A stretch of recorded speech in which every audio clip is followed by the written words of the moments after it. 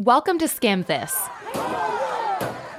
1 year ago today, rioters broke into the Capitol building in D.C. An overwhelmed Capitol Police did their best to hold off the insurrection, as lawmakers feared for their lives and were forced into hiding. As an extremism researcher, we saw the red flags happening in the build up to that time. Today, we'll ask two experts, how did this happen? And how can we make sure this never happens again? As for what else is happening this week, we'll bring you up to speed on what's behind Team Biden's weird New Year's resolution. We're going to invest $1 billion in new and expanded meat and poultry processing capacity. That's not the only beef we'll talk about this week.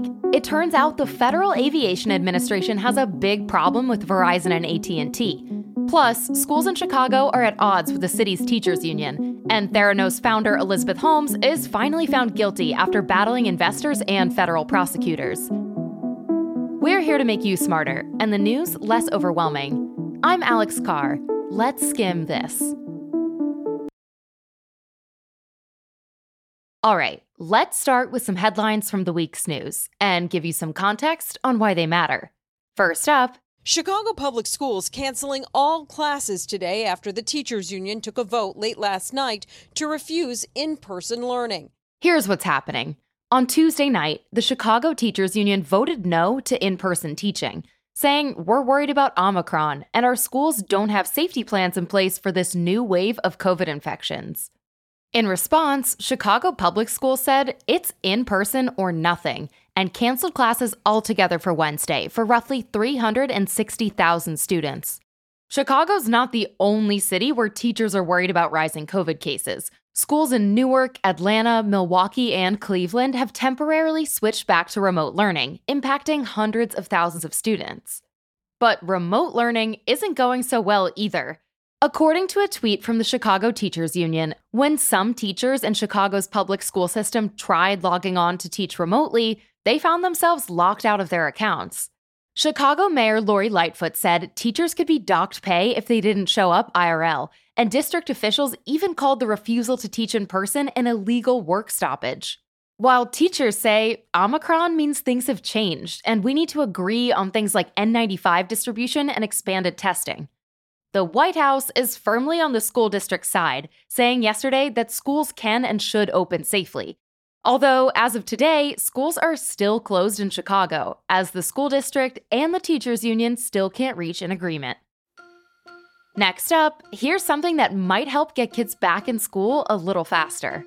The FDA authorized the Pfizer booster for children ages 12 to 15, at least 5 months after completing their initial vaccination. Here's what you need to know.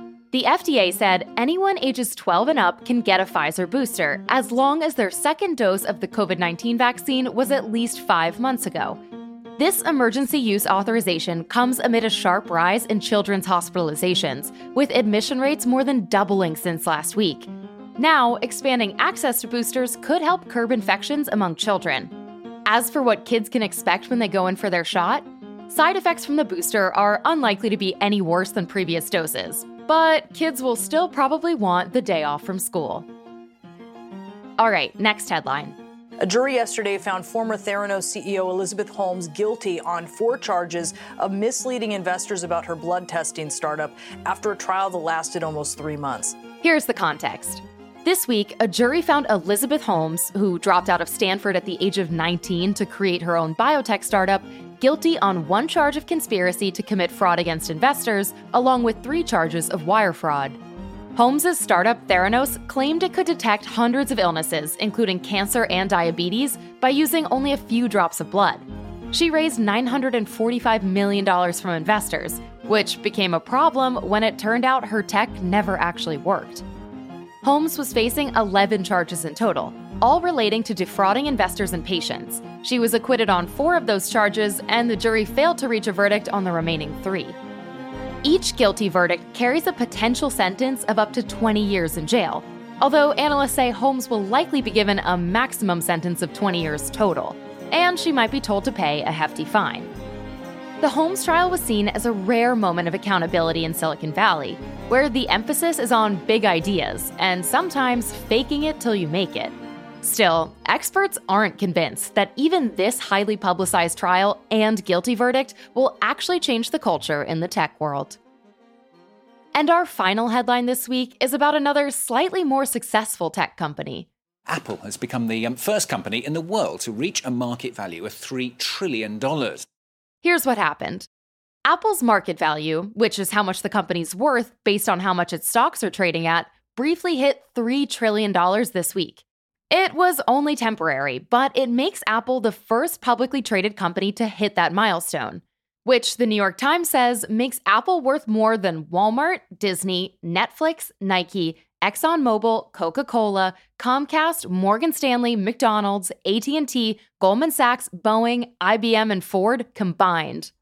It's safe to say Apple's come a long way from the California garage it was started in. And while we're talking about tech named after fruit, classic BlackBerry cell phones went extinct as of Tuesday this week. They no longer work, as the company opted to stop updating the software the devices run on. RIP to BBM. Wireless companies AT&T and Verizon have a pretty big New Year's resolution, rolling out super-fast 5G mobile networks across the country. And while we thought our resolution of going to the gym once a week was pretty ambitious, this plan is a lot bolder. 5G is the fifth generation of wireless technology, and that means a way faster phone, laptop, and internet connection. The bad news is your iPhone 4 could become obsolete, as you'll need a new phone or computer that's 5G compatible, although we should note most 4G devices will keep working fine. Experts say switching wireless networks to 5G will help revolutionize all sorts of industries, from medicine to cars to cloud computing and even entertainment. But there's one industry that's been way less excited about this change: aviation. For months, airlines have been asking AT&T and Verizon to slow their roll, saying the 5G service could create a safety risk for flying. That's because 5G uses a wireless signal that could interfere with one very important instrument in a plane's cockpit, the altimeter. It lets pilots know how far they are above ground, and they use it to land when visibility is low and they can't see the runway. And the airlines say, if we can't land in bad weather, at the very least expect a ton of flight delays as planes get rerouted.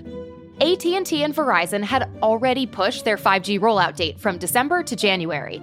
And with this new deadline approaching, the Federal Aviation Administration, or the FAA, and Transportation Secretary Pete Buttigieg stepped in and asked the wireless providers to delay their rollout again. And late on Monday, AT&T and Verizon agreed to a 2-week delay, during which time regulators, wireless companies, and airlines are apparently teaming up to try to minimize the impact on airlines. As part of that agreement, the wireless carriers also said they'd run their 5G equipment at a lower power for the first 6 months, and would also reduce 5G signal strength around airports to help mitigate flying concerns. Still, this is a pretty big headache for airlines, who haven't exactly had the best start to 2022. Thousands of flights have already been canceled this holiday season, thanks to a surge in Omicron cases among flight crews and some seriously bad weather in the Midwest and DC areas. So the next time you're heading off to the airport, you might want to pack your patience and some snacks.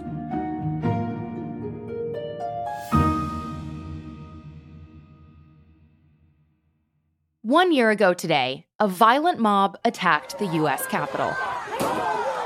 On January 6, 2021, as Congress gathered to certify then-President-elect Joe Biden's electoral win, a mob of pro-Trump supporters stormed the Capitol building, scaling walls, shattering windows, breaking into federal offices, taking over the Senate floor, and stealing furniture. Many of them also attacked police officers. One officer died from a stroke the day following the riot, and around 140 officers were injured. A rioter was shot and killed as she tried to break into the House chamber, and 3 other attendees also died of separate medical emergencies. The insurrection last year was the first major attack on the Capitol since 1814, when the British burned it down during the War of 1812. Now, a year later, there are still a lot of questions about how exactly this happened. So today, we're going to try to get some answers by looking at 3 questions. What led up to the insurrection on January 6th? What was the fallout from that day? And will something like this happen in the future?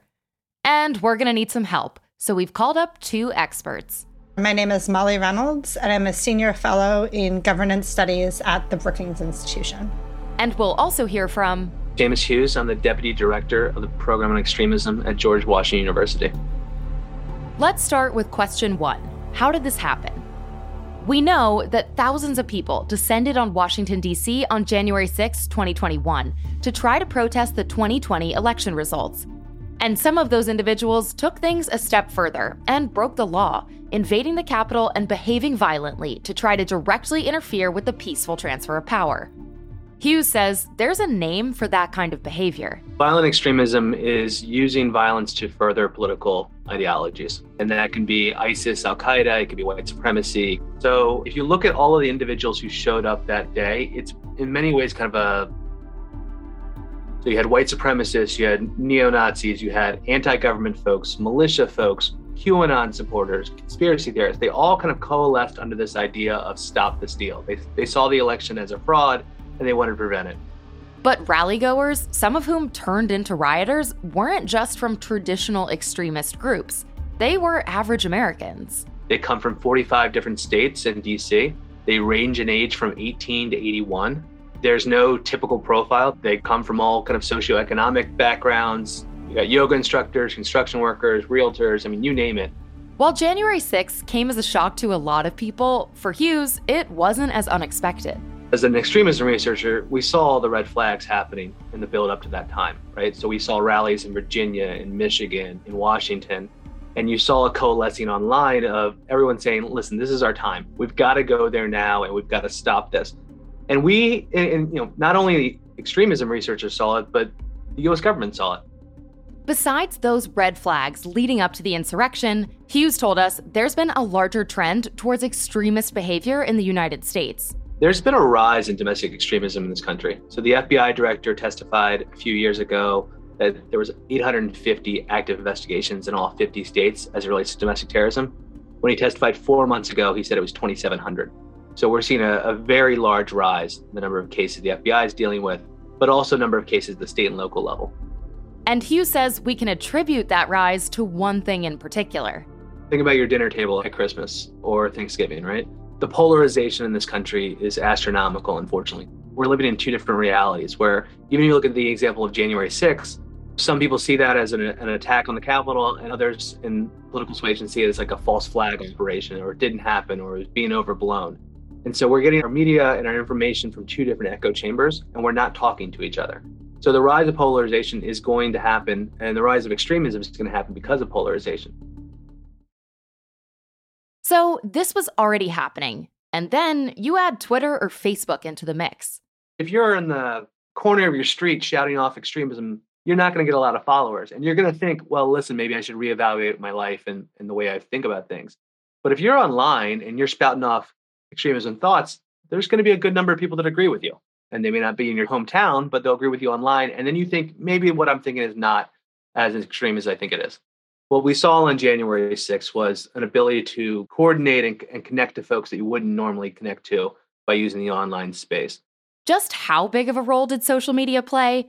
An investigation by the Washington Post and ProPublica found that Facebook groups blew up in the days before the Capitol riot, with at least 650,000 posts attacking the legitimacy of Joe Biden's victory between Election Day and January 6th.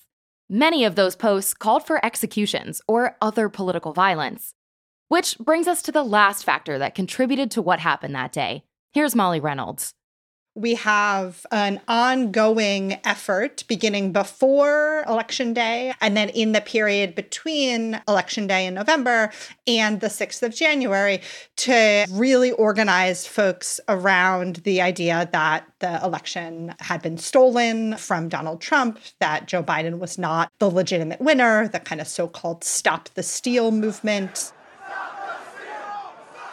Leading up to the 2020 election, Trump and other Republican lawmakers started speaking about how the presidential election was going to be rigged and that there would be fraudulent voting. After the electoral votes swung to Biden, that cry only grew louder, despite no evidence of significant or widespread voter fraud. Reynolds told us that false narrative took hold so strongly in part because people heard it repeated by elected officials. One thing that we sort of know from decades of research on public opinion generally is that many average Americans take their cues about what opinions to have from elite messages that they're receiving. We had that period running up to the election, that kind of intense period between the election and January 6th and the inauguration, continued messaging from Republican elites about the election being stolen. Like, it should not surprise us. On the actual day of the insurrection, Trump also made comments that were perceived as inciting violence. We will never give up. We will never concede. It doesn't happen. We're going to walk down to the Capitol and we're going to cheer on our brave senators and congressmen and women. And we're probably not going to be cheering so much for some of them, because you'll never take back our country with weakness. You have to show strength and you have to be strong. So when you take a growing culture of extremism, a place to shout your beliefs online, and a strong public narrative that American democracy was under threat by a stolen election, you get an insurrection against the government. Which brings us to our next question. In the years since, what's happened to hold people accountable? First, let's look at arrests. This is the largest investigation in the FBI's history. They've gotten 250,000 tips from the public, dozens of hundreds of hours of body cam video, you name it, they're shifting through it. It is the most cases the DC federal court's ever seen. As of December, the Department of Justice has charged over 700 people in connection to the riot. Those charges range from disorderly conduct to assaulting a federal law enforcement officer. So far, only a few people who've been sentenced have received prison time. Besides individuals, extremist groups are also coming under legal fire. In December, DC's Attorney General sued the far-right groups the Proud Boys and the Oath Keepers, as well as leaders and members of the groups, for conspiracy, and called their actions a coordinated act of domestic terrorism. Beyond legal consequences for those involved, Congress has also taken action. The House formed a subcommittee back in June, with the goal of investigating January 6th and developing legislation in response to the Capitol attacks. That panel is pursuing a couple of different lines of inquiry, both around kind of these bigger questions about who organized, who financed the insurrection. They're also looking into things related to kind of why was the Capitol itself vulnerable to an attack like this? What are reforms that might be necessary to the procedures for counting the electoral votes that kind of created this opportunity for uncertainty? So there's a lot of different tracks that are being followed. So far, we haven't learned a whole lot about what the committee's uncovered, and committee members have also encountered some major obstacles along the way, from witnesses they've called who've declined to participate to a legal battle with Trump over making his correspondence on January 6th public.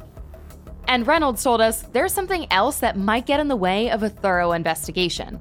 If Democrats lose control, if they lose the majority in the House in the midterms, which will happen 11 short months from now, that almost certainly would be kind of the end of the committee. There's no real chance that Republicans would continue the investigation in its current form. And so they are facing that November deadline. So whether or not the House committee is able to reach any conclusions before November 2022 remains to be seen. Which brings us to our third question. Can something like January 6th happen again? When it comes to whether Americans will accept future election outcomes, so far it seems like people aren't any more confident in our democratic process than they were a year ago. An Axios poll from this week found that the number of people who accept Joe Biden as a legitimate president has actually decreased slightly since this time last year. Reynolds told us restoring that confidence in elections will be hard, but there are some things Congress can do. There are things Congress can do, and I think there is some serious interest in Congress in doing some of them. Probably chief among that are reforms to what's known as the Electoral Count Act, which is actually legislation that dates to 1887 that prescribes how the actual sort of submission of the electoral votes from the states to Congress, the opening of them, the counting of them, and the kind of final declaration of a winner unfolds. You've been hearing a fair amount of conversation, I think it's genuine, about whether there is real interest in Congress in updating those procedures, trying to clarify them, to make them less ambiguous. But I think at the end of the day, one of the biggest challenges in restoring the confidence in American elections is that we're just living in a moment where people are distrustful of American institutions generally on a pretty wide scale. And so coming back from that point on kind of a broad voter confidence level is going to be really challenging. As for whether this rising trend of extremism will continue, Hughes told us all the factors that contribute to a culture of extremism aren't going away, from how polarized our politics have become to how people coordinate on social media. When I started my career in national security, I was always told that politics stopped at the water edge when it came to national security. It doesn't feel like that anymore. It feels like it's politicized in nature. Another poll from this week by The Washington Post found that 34% of Americans believe that taking violent action against the government can be justified. And while the federal government is taking the threat of domestic extremism more seriously, Hughes told us we've still got a long way to go. I'm not sure that the FBI is properly giving the information to the state and local officials and vice versa. And depending on the state you're in, they take it really seriously. In some states, they don't. And so there's a kind of a patchwork of the way we're addressing counter-extremism in this country. We have kind of two parallel legal systems for foreign terrorism like ISIS and Al-Qaeda, as opposed to domestic extremism. So different tools in the tool set that don't really match up. And so there's a disparity throughout the entire system, and we haven't wrapped our heads around it. We also, as a political nature, like our politicians aren't going to tackle this, right? They're sitting in their own little corners and they're not going to talk to each other. And so it's going to kind of unfortunately fall on civil society to take the mantle because nobody else is. But Hughes said, despite what feels like a lot of bad news, there is a reason for optimism.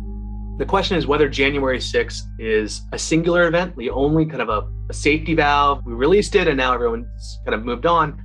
I don't know if that's quite true, but there is things to be hopeful for. If you look at January 20th, when President Biden was inaugurated, no rallies at DC. If you look at Justice for January 6th, which was the rally that's supposed to happen in the fall of this year, not a whole lot of people. And so we may have basically stopped kind of the merely curious, the soccer dads from Missouri, from going to these type of in-person events. And so what we're left with is kind of the die-hard true believers through and through, which could be more concerning in other ways, but a smaller number to deal with. We also need to put this in context, right? So yeah, 2,700 active domestic terrorism cases in the US is unprecedented for the US, but it's really small in the general population. So the sky is not falling down. America will power through this. I'm still hopeful that we'll figure this out. And we just need to kind of tamp down the rhetoric a little bit, tamp down the temperature, see people as humans. While a lot of us have had a year to process the events of January 6th, Reynolds reminded us that a lot of people will never be able to put that day behind them. There are tens of thousands of people who were personally affected by what happened on the 6th, who were just doing their jobs, who showed up to work on January 6th to help the country make a peaceful transition of power from one president to the next, one of the greatest features of our democracy. And they were terrorized at their workplace by a profound act of violence. And this is important because these are also the people who do the job of keeping the United States Congress running. And it's important to give all of them their time and space as we figure out how to respond to what happened going forward.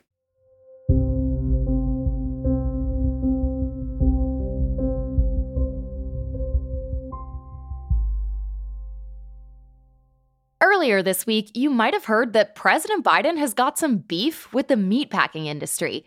And one of the first things on his 2020 to-do list was to invest $1 billion in new and expanded meat and poultry processing capacity.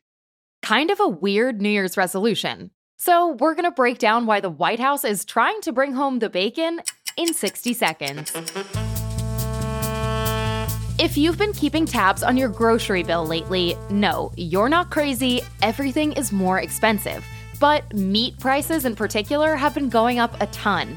In November, bacon cost over 20% more than it did a year ago, and ground beef cost 14% more.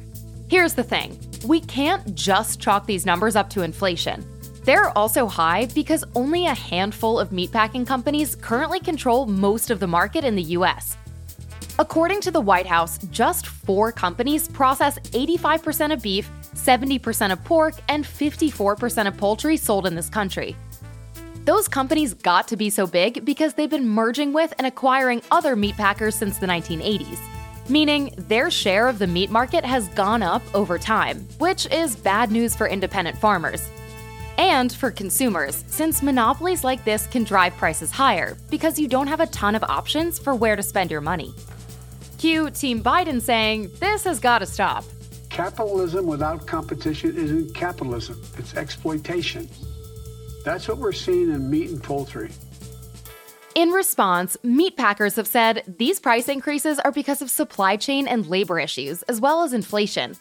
Which sounds about right, until you realize that beef prices have gone up over 20% over the course of a year, compared to the rate of price inflation for other goods, which is around 6.8%. Not to mention, according to the White House, 4 of the biggest meatpackers have been making record profits since the start of the pandemic. But so far, the White House isn't backing down, or should we say chickening out. And it's coming after meatpackers by enforcing antitrust laws, supporting bipartisan legislation to make cattle markets more transparent, and investing in independent providers throughout the meat industry. Turns out, this might be one instance where we actually do want to know how the sausage is made. How'd we do? Want us to skim a question from the news? Send us your suggestions to audio@theskim.com.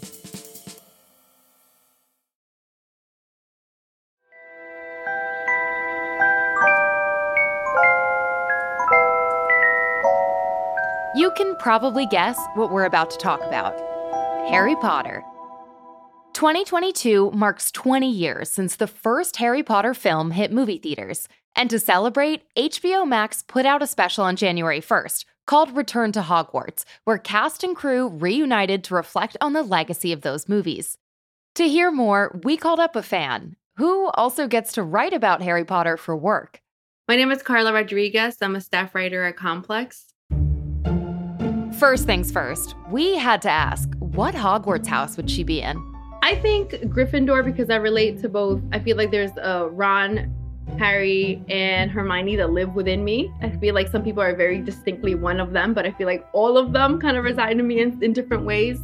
And so definitely Gryffindor. But I got sorted once and they said Ravenclaw and I was very disappointed. Rodriguez told us Return to Hogwarts was the happy reunion she and a lot of other fans were hoping for. I think it was beyond my expectations. I mean, I grew up with Harry Potter, so when I'm at the same age as the cast, and I think they did such a great job at getting the cast together and having them share the things that we didn't see when we went to the theaters to see the movies, and we got to see like an inside look at how the movies affected them. Most of the original cast was there. We got to see Daniel Radcliffe, Emma Watson, and Rupert Grint, but also Gary Oldman, who played Sirius Black, Hagrid actor Robbie Coltrane, Oliver and James Phelps, who were Fred and George, and Bonnie Wright, who played Ginny. Plus, we got to meet all of the film's directors, and we got to hear some pretty cool behind-the-scenes stories, including one particular moment that's got a lot of people talking, where we learned that Emma Watson, who played Hermione, had a huge crush on Tom Felton, who played Draco Malfoy. But beyond just on-set crushes, Rodriguez said she was struck by how the cast interacted with each other 20 years later. That's the part that kind of like stuck with me, is like just seeing how deeply they loved each other. And it's sort of the same relationship that a lot of people have with like their friends from high school or their friends from college, is like these people that you grew up with. A lot of us grew up alongside the characters in the Harry Potter movies, going from child to teen when the actors themselves were going through the same thing. And Rodriguez said that feeling of familiarity has stayed with people from all over the world over the past 20 years. I think everybody relates to it in different ways, and like which house that they belong to and what spells they know by memory. I don't know if you saw this meme now that if you tell Siri something about like Loomis and then your phone lights up and everybody that is 30 years old plus is getting excited about turning on their flashlight, is beyond nostalgia in the fact that it makes people believe in themselves, and it makes people believe in like the beauty and magic that exists in the world, even if it's not the magic that is in the books. There was one controversy that HBO left on the cutting room floor. Since the films came out, the author of the Harry Potter books, J.K. Rowling, has received a lot of backlash after making comments that have undermined the transgender community. Rowling was not interviewed for this special, and Return to Hogwarts only used footage from a previous interview she gave in 2019. Her words have killed the joy for a lot of Potter fans, who couldn't believe the author who gave them stories that were in part about the dangers of prejudice would take such a public stance that denied trans rights. So, as one headline put it, not mentioning the controversy in the special was kind of the hippogriff in the room. But Rodriguez told us, ultimately, this was a special about the impact of the films and the work of the actors, directors, set designers, and stagehands. I think it wasn't necessary to address it in this special because, it was about the movies. It was a celebration of the actors and the impact the movies had and the reach that they had. And the legacy of these movies isn't likely to go away. I rewatched all the movies before I saw the special, and I was like, okay, I can't wait to show this to my kids. And my mom even texted me, I can't wait to show my grandkids this. So my mom is a fan, I'm a fan, so it's only bound to continue. The message of the movie is about friendship, is about finding your community and finding magic in the world and fighting for what you believe in and having something to fight for. And I think those messages are timeless. I think the world that they created is going to be around forever.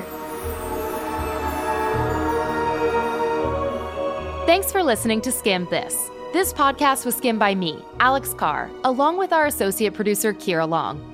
Our senior audio engineer is Andrew Calloway, and Graylin Brashear is our head of audio. Skim This will be back in your feed again next Thursday. Until then, check out the Skim's other podcasts. 9 to 5-ish is where we talk all things career, with our founders, Carly and Danielle. And Pop Cultured is our weekly deep dive into the culture stories you can't stop thinking about. Follow 9 to 5-ish and Pop Cultured wherever you're already listening to us.